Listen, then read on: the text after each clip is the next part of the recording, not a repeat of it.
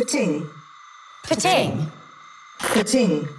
Rama Lama Lama Lama Lama Ding Dong. Rama Lama Lama Lama Lama Ding.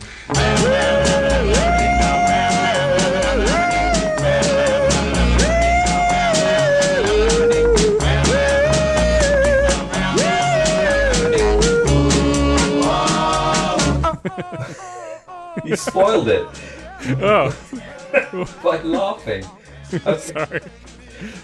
Welcome, everybody, to episode 95 of the Metabolist 2, featuring myself, Ben, And Tsuranga.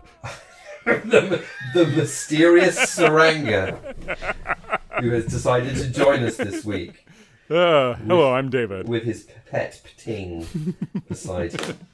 Right, what did we think of episode 5 of season 11? It was better than last week. Really? I enjoyed it less than last week. Ooh, okay. Yeah. Ooh, we got a split. I mean, it's not a huge split. I mean, I did not enjoy it a huge amount, not less than last week. If you can work your way through all those double negatives. I thought it started weirdly. Mm-hmm. So why were they on a junk heap? Well, we never really found out what they were looking for at all. Well, no, we didn't. Other than the fact that that's the obvious place to find a mine that someone has left behind. Right. And it also ended, like, weirdly. What was that song they were singing at the end? What the hell was that?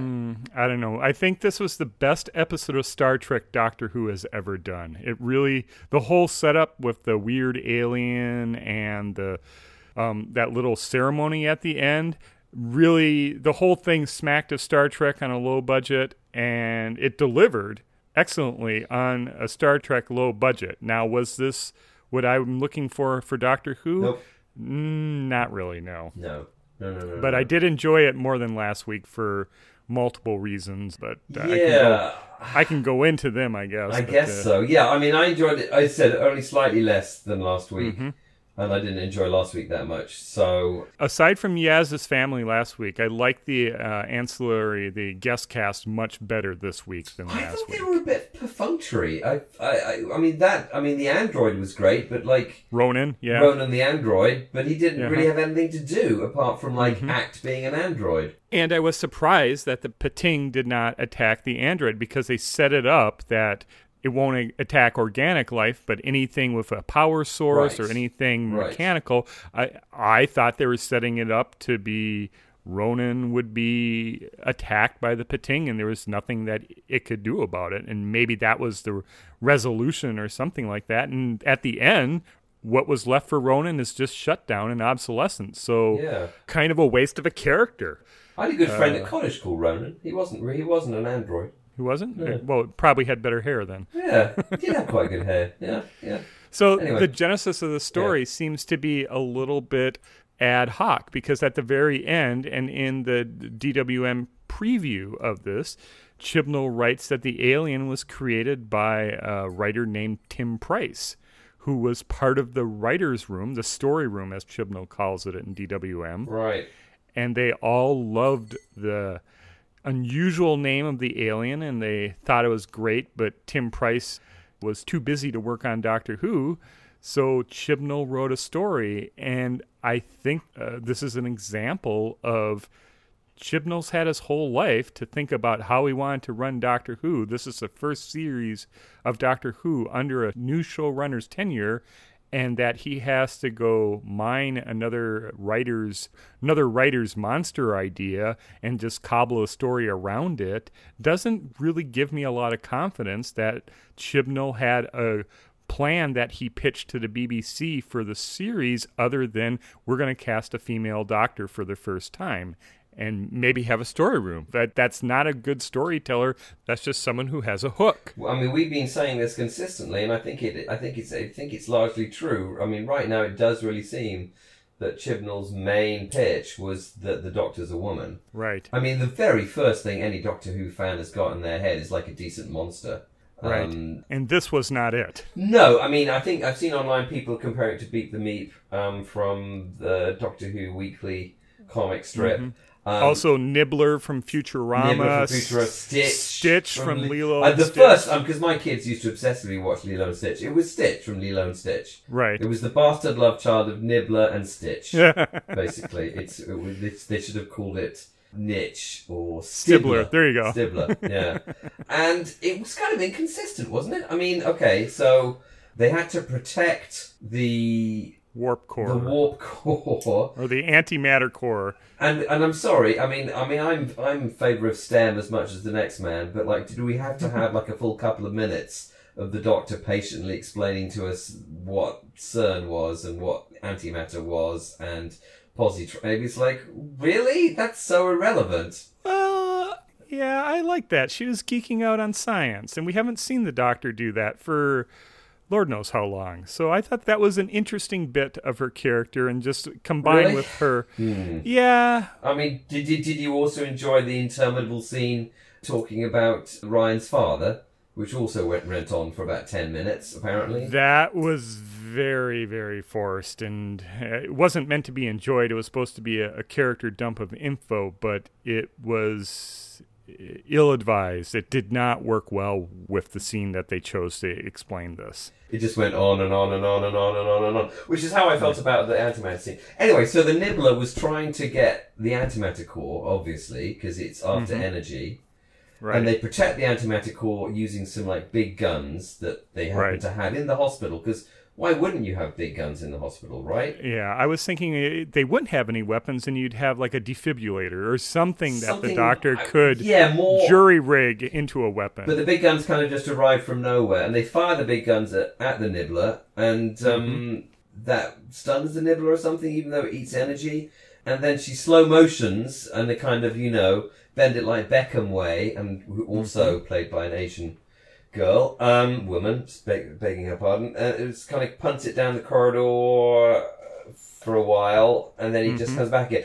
There was a lot of that kind of business that kind of didn't flow well, it didn't hang together well, it was kind of choppy, there was too many characters. Right now, they can get rid of Yaz, Yaz is...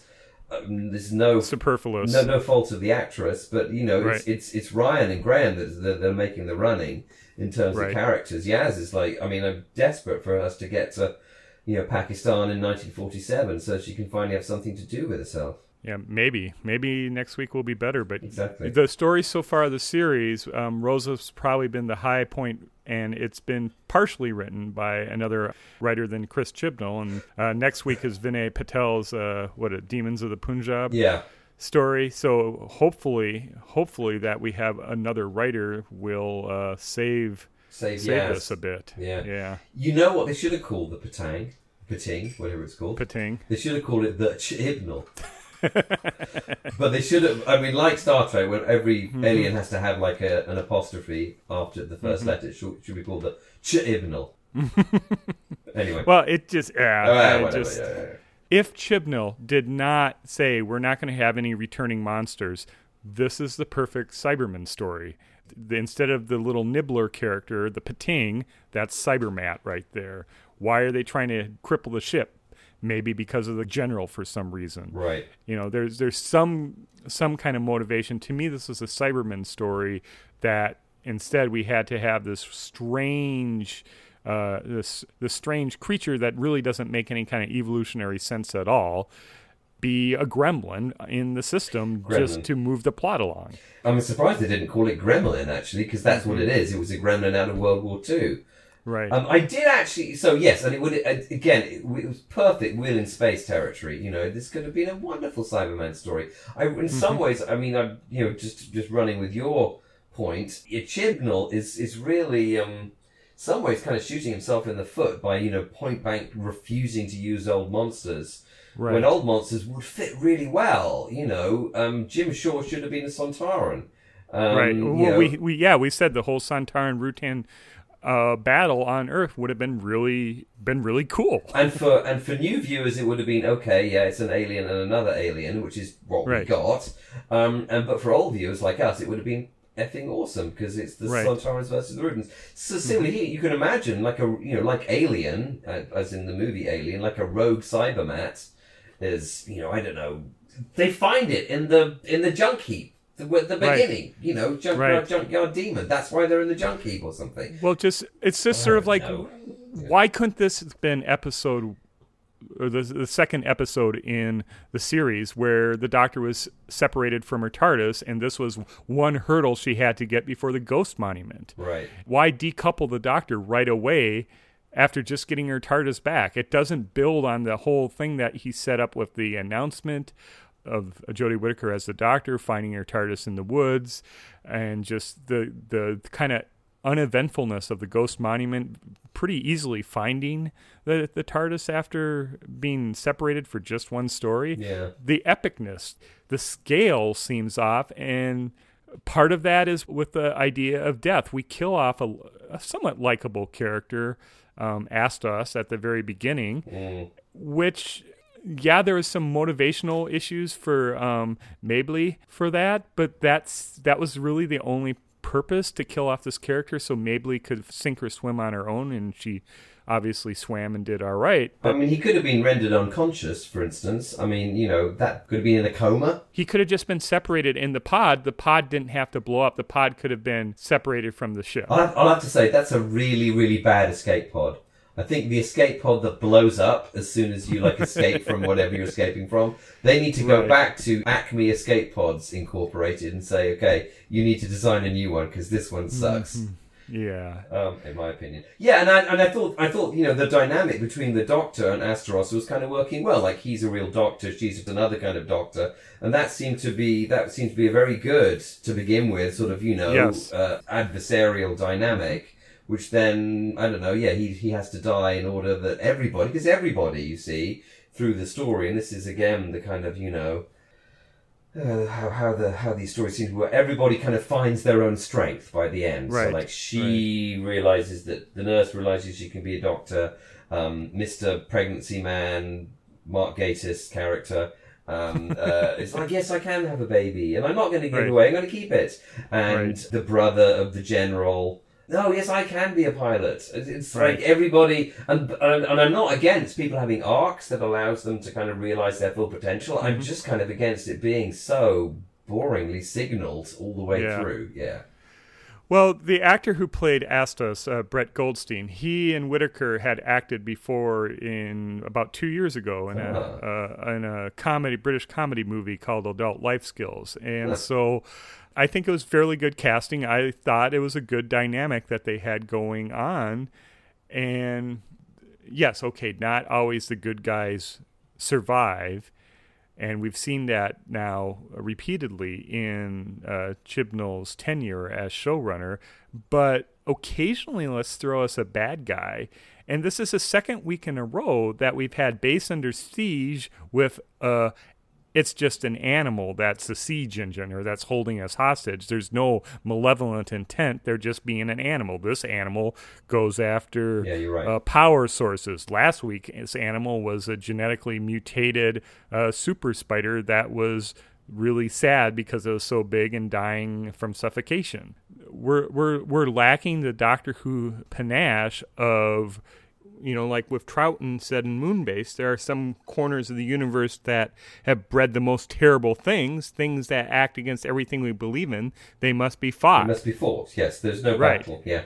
And it goes back to the very first episode where Whittaker's Doctor is sorting out fair play in the universe, and it's sort of like, no. The Doctor doesn't sort out fair play. The Doctor fights evil. Yeah, there is evil, and you got to fight it. Yeah, and And we've not had evil yet. We've had misguidedness, and yes, and you said we've had animals that are doing the kind of things that animals do. But just to have it back to back, 2 Base Under Siege stories, 2 animals, one set on Earth, one set in space.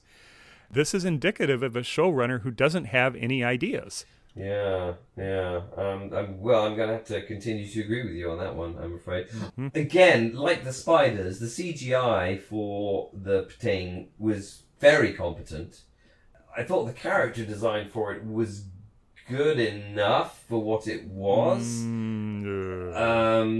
if it too cute. with like too big. Eyes are too big. Too cute. Well, I mean, it was a space Stitch basically. So I mean, if you want a space Stitch, then they made a space Stitch. I did actually kind of like the ending when it got blown out of the airlock in a completely original fashion, and then looked really happy. That I thought that was a nice moment. But then again, I mean, biologically speaking, you know, it's worse than regular aliens from Alien. It's like, well, what is your ecological niche then, creature? If you kind of live in space and you eat energy, why wouldn't you just swallow stars? Why don't you just fall into a star or something? You Stitch. Yeah. Oh, that's okay. So there's another couple of things. There were kind of various beats in the story that I think we were expected to be kind of really amazed at. The first of which was they're on a spaceship. Right. Whereas, that was completely unsurprising. You're like, well, of course they're on a spaceship. Like, why wouldn't they be? They've been rescued from a planet. A junk planet with nothing else on it. A junk planet with a hospital near. No, of course they're on a spaceship. That wasn't particularly surprising. And part of that misfire of those kind of story surprises is I'm afraid the music is really not doing its job. It's just kind of burbling along in the background. It's kind of sort of, space elevator music. It's not really telling us what to think. And again, music can do that too much, but I mean, I beg your pardon, it's not really telling us what to feel, which is what the music should be doing. It's not swelling, it's not rising, and it's not falling, it's just kind of chuntering on behind the action. It's too much like the machine vibrations or the electrical vibrations that you would expect to hear on the spaceship. Right. The kind of the background noise. There's nothing that distinguishes it in this particular episode. Am I hearing the spaceship? Am I hearing the Tsuranga hospital vessel? Or am I hearing the music? And, where are all the Akinola rhythms that we had on Expedition Volcano with the themes and that kind of stuff? Right. I'm hearing his ethereal space music soundtrack, which is great. It's radiophonic-like, but there's other times where you actually need a melody, you need a beat, you need a theme to punctuate the drama, especially when the drama in this case is fairly weak sauce. Yeah, maybe I'm pining for early Murray Gold, but where are people's themes? Like, where is Graham's theme, which should be like a tuba or something, maybe, like a Homer Simpson kind of baby elephant walk thing. Where's Ryan's kind of grime theme? Where are those things? You like the leitmotifs of Murray Gold. Well, I guess I didn't like them that much, but at least they gave us an indication of where we should be feeling things when the story, plot, and acting wasn't really giving us those cues. This episode really could have done with, okay, you need to feel this right now, and now you need to feel this. I kept thinking that the set where they had the navigation console, the big white room, would have made a better console room set for the Doctor. It was a complete departure from what we've had in anything in the 21st century. Whittaker seemed at home in this clean console room, and it looked very TARDIS-esque to me. It was TARDIS console shaped. Yeah. And it was hanging from the ceiling, and some of the early designs in 2004, 2005, TARDIS consoles had it hanging from the ceiling. Yeah, it could have easily been a super... And wouldn't that be amazing to just kind of kick against that prevailing 21st century aesthetic for the TARDIS? And as you say, I think that's brilliant. Just go for something completely different. It's very clean. Yeah, I like that. And it had a different feeling to it. I did think the ceilings were really low. Right. Was that just me thinking the No, ceilings it was. were low? They felt low. It was supposed to be claustrophobic, I thought. Well, the corridors were wide, so it just didn't feel claustrophobic. It just felt, those ceilings are really low. I mean, some of this, you see, I was thinking of 42, which of course is Chibnall. Right. Which is set in a spaceship, and I don't know, they have to stop a thing from happening. Just like this one. And how much more claustrophobic that was. Right. Really, design-wise, than this was. Feeling of threat, Yeah, so it's that was a larger, more industrial scale ship. This is supposed to be a smaller ship, and we have all these rounded contour lines inside, but then externally, it doesn't look very round at all. It's a very blocky type ship. I had a hard time visualizing the Where interior was, yeah. with the CGI of the exterior. But that said, it would have been nice to have a little less of the Star Trek lurch acting when the ship speeds up or the ship turns or it gets hit, than to actually see an external view of the ship. Maybe even model work would have been better than the CGI of General Cicero piloting through the asteroid field. What we got was just Cicero and her brother leaning back and forth, swaying about with wires attached to them. Yeah, Right. I mean, we didn't even have a very simple trick, which, was done on Doctor Who in the 70s and 80s, which is, you pull back from a window to see the window superimposed upon a model, which just gives you idea how big everything is and where everyone is. Again, you're right. When they talk about the asteroid field or whatever, all we see is a computer is a flat computer map. pretty much. Yeah. There's no kind of sense of threat there. Of this piloting job is something that is demanding in some kind of way, and obviously it's not that demanding because the mighty Cicero, General Cicero, dies when she's halfway piloting through it, and then her brother just takes over and it's fine because he's found the strength within him to do a very, very what one must assume was a very, very technical and difficult job. All you need to do that kind of job is just find her inner strength, and it'll happen. My interpretation was that she had gotten him through the asteroid field. Oh, and the he hard just had to bit? bring it into dock. Oh, okay, all right. Well, yeah, maybe. Okay, maybe so there's that.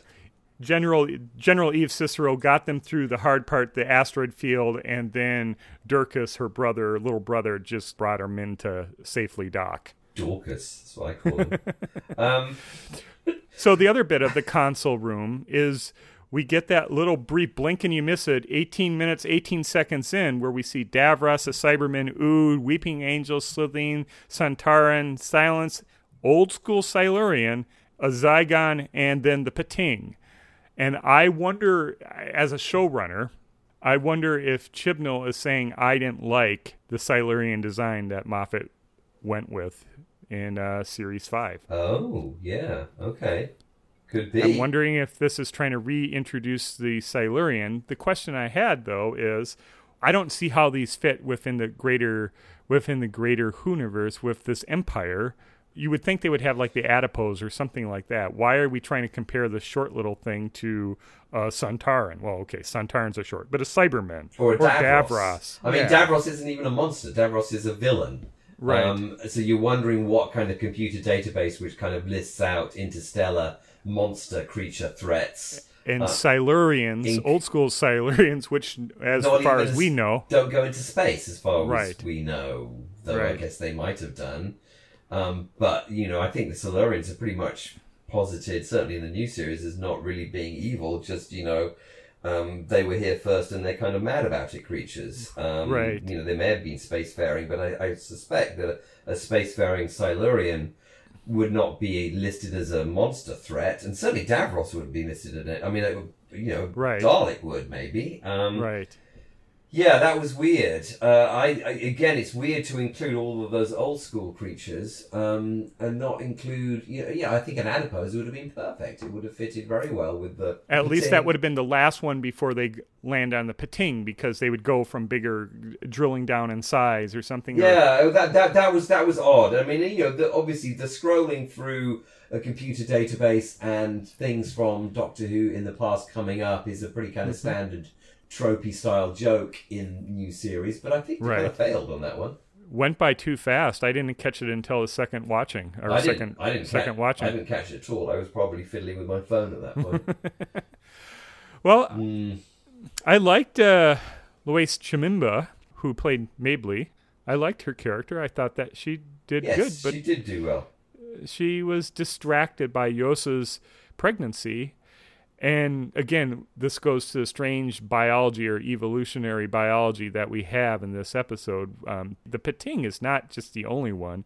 I'm struggling with how male birth works if there's no plumbing for this, if you have to cut open to retrieve the child. I was expecting there to be some kind of explanation that, I mean, I've read various things about this and, just reading some background reviews and things like whether he was like an alien of some kind or whether he was some augmented human. Obviously he must be an augmented human of some kind, because to have, an alien race who had male pregnancy, which meant that you had to cut open the male in order for the baby to be born, or born even, it doesn't make any sense. I don't know, it seemed weird and unnecessary and sort of towards this whole idea, this very, very blatantly signal thing, all the, people have to find their inner strength and all will be well. But the whole reason for the male pregnancy is so Ryan could relate to his dad, who is no older than Yost, and Ryan is now becoming a father, and for Ryan to be the, very supportive doula, the bro, right, the birth bro, yeah, to help Yost through this. But also, but it's really there. It's so Chibnall is helping Ryan come to terms with his father, which, okay, there's a bit of a character development there, but it's all done through, well, it's rather ham-fisted. It is, and then again, it's men being pregnant is usually played for laughs. I mean, look at Arnold Schwarzenegger in whatever that movie is where he becomes pregnant. I can't remember what it's called now. No. The Arnold Schwarzenegger pregnancy movie. I'm going to call it that. It's played for laughs. It's a funny thing. And they do start out playing for laughs. He is a kind of Mark Gatiss kind of funny comedic character. And then all of a sudden they kind of record scratch realize, well, maybe we shouldn't be playing this for laughs. Maybe he needs to find his inner strength and give birth to a baby. But, again, I don't want to be old fashioned, but, men being pregnant is intrinsically funny because it's intrinsically something that doesn't happen. I don't know. It felt tonally weird. And I think you're right. I mean, it was really only there to help Ryan come to terms with things. Chibnall is trying to turn cliches on their head. So instead of the male general saving the day but dying part of his character arc, we have the most decorated female general saving the day and dying for his character arc. So then we flip. Instead, we have the cliche of the woman who's pregnant. Oh, let's have a man who's pregnant and about to, as the doctor says, about to pop. And so he's flipping all these societal gender norms on their head to have a larger commentary. But aside from the general, which I think worked fairly well, I'm not sure the male pregnancy and then just the whole bit with Yaz talking to Ryan about how his mom died, what happened to your dad, that whole bit. I think this is the first week where the character beats even Chibnall missed on. Yeah. And this is his strong bit, or this was his strong bit, is a little bit of character bits just slipped in, but this was not slipped in. This was kind of served up on a platter, and I found myself not wanting to take part of what was being offered on the plate.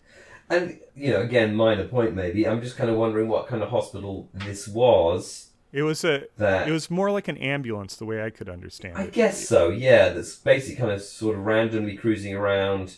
They're there to stabilize and then get them back to the space station. But, I mean, it seems weird that, I don't know, there's a junk planet, there's people on the junk planet, the hospital ship is just kind of wandering past. Right. They get injured in a non-fatal way by a fatal device of some kind, and the hospital ship kind of notices them. I thought the hospital ship was called in by someone dumping junk. And I wish, and again, it's transmat in Doctor Who. It's not transport. Teleport. It's not teleport. It's transmat. Just call it a transmat, please. We understand what we would understand even if we didn't what that meant. Right. And again, the hospital ship, all it has on it is nobody. Well, it has a general who's sort of pretending to be sick in one way, but is sick in another way or something. Right. And then some man who's pregnant, and that's all they have on it. And I guess, they're taking them to a bigger hospital. Yeah, well, they're taking him to a hospital. Yeah. It's an ambulance. It's a space ambulance. Space ambulance, all right. Yeah, and they have a route that they go, and they were lucky. The doctor and friends were lucky that the junk men or whoever on the planet noticed them before it was too late. As their insides are being scrambled by the sonic mind, and then they come to, they are stabilized on the Tsuranga relief vessel. Yeah, I mean, it's okay, but why did this happen in episode 5? Why wasn't this episode 2? Yeah, it's just about okay. I'm finding it hard to believe that a mine, which is something that implies like explodes in a kind of an instant, is something that happens to you gradually. It gives you enough time for someone to call in for an ambulance. I don't know. It just doesn't make a huge amount of sense. I didn't also fully understand what the Tsuranga was. A conundrum. But is it like a planet or people or a company or a... I thought it was a hospital group.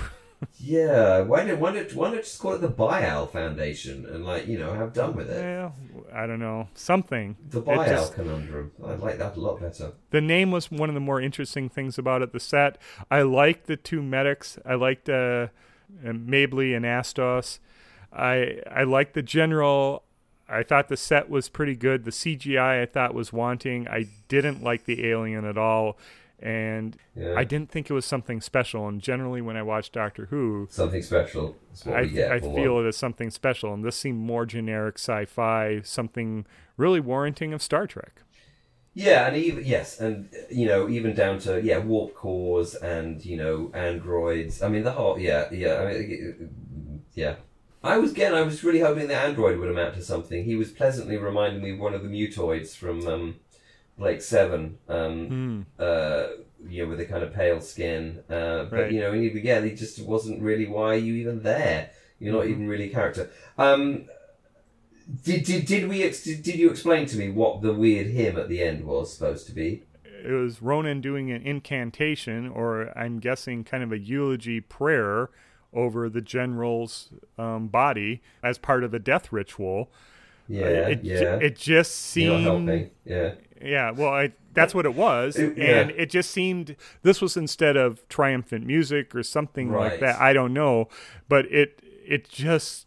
It's very Star Trek. It's not Super what Star we would Trek. get in Doctor Who. No, I mean, Doctor Who, what you get, you get the Morastrian, I don't know, are you Morastrian Orthodox? You push a button and they shove you out, and, that's what we get in Doctor Who. Right. I guess what it was kind of reminding me of, actually, was the, when they all sing the Old Ragged Cross at the end of Gridlock, which was actually kind of an exalting and spiritual moment, which is a weird thing to say about, a kid's sci-fi show. This felt really, really weird and went on too long and made no sense, and everybody seemed to be really sad and felt it was insane. Well, it was a funeral. Yeah, but I mean, I didn't... it didn't feel like a funeral to me. It felt like, why is the Doctor even involved in this? How does she know the words? Yeah, I guess that's what I was... Yes, how does anyone know the words? So I guess this is part of the Chb'nall culture, or maybe this is a Chb'nall death ritual, that, of course, it makes sense that the Ronan, Durkas, Mabley, and Yos would know, okay, the Doctor's traveled, maybe she's encountered this in the past, and fortunately the director wisely didn't cut to Graham, Ryan, and Yaz all reciting this nonsense, but this was Star Trek. Doctor Who did a really nice little mid-season Star Trek filler episode, but this is not why I'm turning into Doctor Who. I liked it better than last week, but this is the second week in a row that we have the animal that's causing a base under siege situation, and there's not really a clear-cut baddie or anything being fought. And I'm completely agreeing with David. If I wanted to watch Star Trek, which I don't, I'd watch Star Trek. Fine, hang on, here's another thing that was bugging me. So, do we find the TARDIS at the end? I don't think we do. We are told that, or I think Mabley tells them after the inquest, they have a teleport booked to return them to the junk planet. So I assume that they teleport successfully and they get to the junk planet. So again, I mean, okay, well that makes a vague kind of sense. Are you wondering if they got a teleport that can reach that far? Then why didn't they just teleport them straight to the hospital in the first place? Maybe, I don't know. Who knows? Yeah. We have now 2 stories where the Doctor is separated from the TARDIS looking for the TARDIS. Why not link them together? Yeah. Because standalone episodes that have the sitcom resolution where everything hits the reset, why even have the Doctor separated from the TARDIS at the beginning of the series at all then? I could not agree more. Yeah, so I don't know. They've got their work cut out to kind of bring me round on this one. I haven't lost patience yet because I'm still enjoying Graham. I'm still enjoying Ryan. I'm still enjoying the Doctor. I'm enjoying her performance. I would like to have Yaz have something to do this next. I mean, she's kind of the Nissa basically at this point. Yep. But we are going back to her origins next week in 1947 India. So maybe she'll have something to do. Who knows? Maybe. Or maybe not. Or maybe she'll just be wildly competent and successful and not have anything to do. Not have anything to do. Maybe. Oh yeah. That's where my nan was. Yeah, she was. Yeah. Anyway, yeah. So, the things I liked about it, I wished that this was the TARDIS set. I thought it was better than what we have as a TARDIS set, or at least a more radical departure from what we've had all the previous series. I liked the chemistry between Astos and Whittaker's Doctor. I thought that was good. I really liked Mabley as a character. I liked General Cicero. I liked the characters in general that Chibnall put in. The one big triumphant or the one big character art bit with Yaz asking how Ryan's mom died and the whole coming to terms with his father that Ryan did, I didn't think it worked as well as some of other Chibnall's character moments. Yep. So I agree. I'm with you all the way on all of that. Yep. I've got nothing more positive to add. I mean, I think maybe I slightly enjoyed the CGI Pting more than you did, even though it was kind of a ridiculous character. Mm-hmm. So, I mean, we're 5 episodes in. We've got another 5 episodes to pull this round, and they've got their work cut out, basically, at this point. Yeah. Well, the good news, of the 5 remaining episodes, only 1 has been written by Chibnall, the season finale. Well, okay. Well, I hope it's a good one, then. Chibnall doesn't really have any kind of fan work to recycle, does he? Mm-mm. No. Yeah. Well, they lost Stuart Humphreys, Babel Color, with this one. He is not watching anymore. Yep. Oh, blimey. He's unsubscribed from the official Doctor Who Twitter and YouTube channel because he really can't likes take it Doctor anymore. Who. Yeah. He's a big fan. Yeah. Goodness. Well, there you go. Well, I said, I mean, it doesn't lose. I'm diehard. I've never walked out of a movie. I've never walked out of a TV show. I'm going to watch it to the end. And they need to just up their game and start writing some good episodes. This one had interesting characters in the guest cast, but they had nothing interesting to do. And and I was just flicking through the internet here. I mean, they trailed. Where's the trailer for this one? Was the Tsuranga Conundrum? Wait a second, it said something. Wait a second, Oh, here we go. Yeah, the Tsuranga Conundrum. Risk to life, absolute. Right. A group of strangers to survive against one of the universe's most deadly and unusual creatures. That was another thing. I didn't feel like there was any risk to it. No, there was no risk at all. How can this rescue ship survive with this Pting going and destroying everything? Is there that much redundancy built into it? There's life support systems didn't fail. At the very least, we should have had a computer voice going like, hull breach in 30 seconds. Like some kind of Star Trek countdown thing. Or you could be losing parts of the ship as they implode, or things could be falling off it. The lights dimmed once. Yes, exactly. It should be shuddering. There should be light. Should be dimming. There should be showers of. I mean, if you're going to go full Star, you may as well go full Star Trek. Showers of sparks. Things falling from the ceiling. The console erupting in flame. We're being knocked over. Yeah, screens bursting into fire. Exactly. Maybe have some cat nuns. It's a hospital ship after all. And then some illness zombies get released. again, I like the medics. I thought that was a strong point. I really was digging Mabley's cosplay of Draven eye makeup. I thought that was good.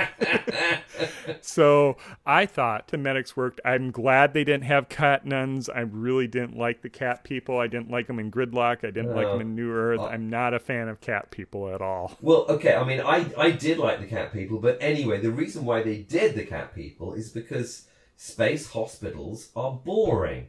Right. As Exhibit 1 in that argument is the Tsuranga conundrum. Space hospitals are boring.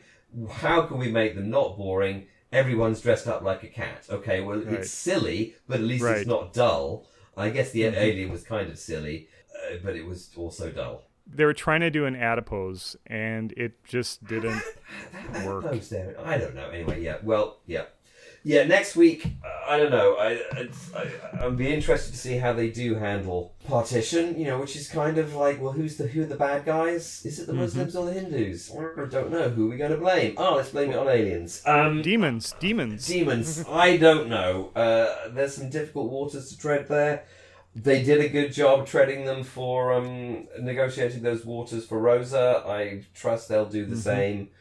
But as long as they don't have the Doctor explaining partition for 10 minutes to people who have never heard of it, or people talking about their relatives for another 10 minutes, then I'll be happy if those things don't happen. Well, I'm hoping for a real baddie. That's what we've been missing. And Krasko, Tim Shaw, and Jack Robertson are not cutting it for me. They're all going to team up. They're all going to team up to realise partition is what they're going to do. Tim Shaw, Krasko, and Jack Robinson, or whatever he's called. Robert Robinson. Another observation I've had is, how tightly lipped they were on the whole series, Chibnall, the production team, and not a lot of teasers, not a lot of information coming out of it. Right. I'm wondering if that was not from a position of strength, but a position of, there's not much here. If we let anything out, the little surprises or the little bit of interest that there are in the stories will have leaked out all in the trailers. There's not much in any of these stories so far. You're not wrong.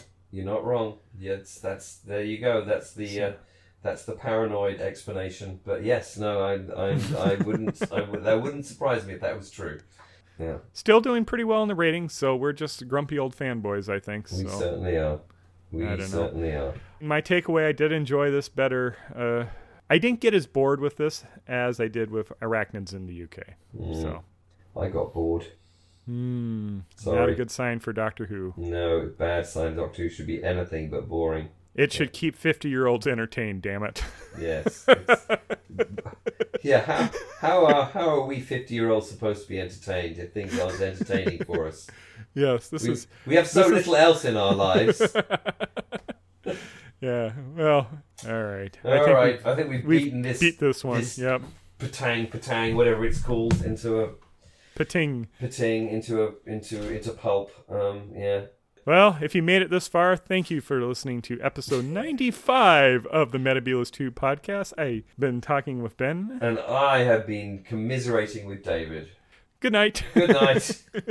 And then you can roll around on the floor going, Pting, Pting, Pting, Pting. The Reverend Arthur Belling is Vicar of St. Cluny up the cream bun and jam.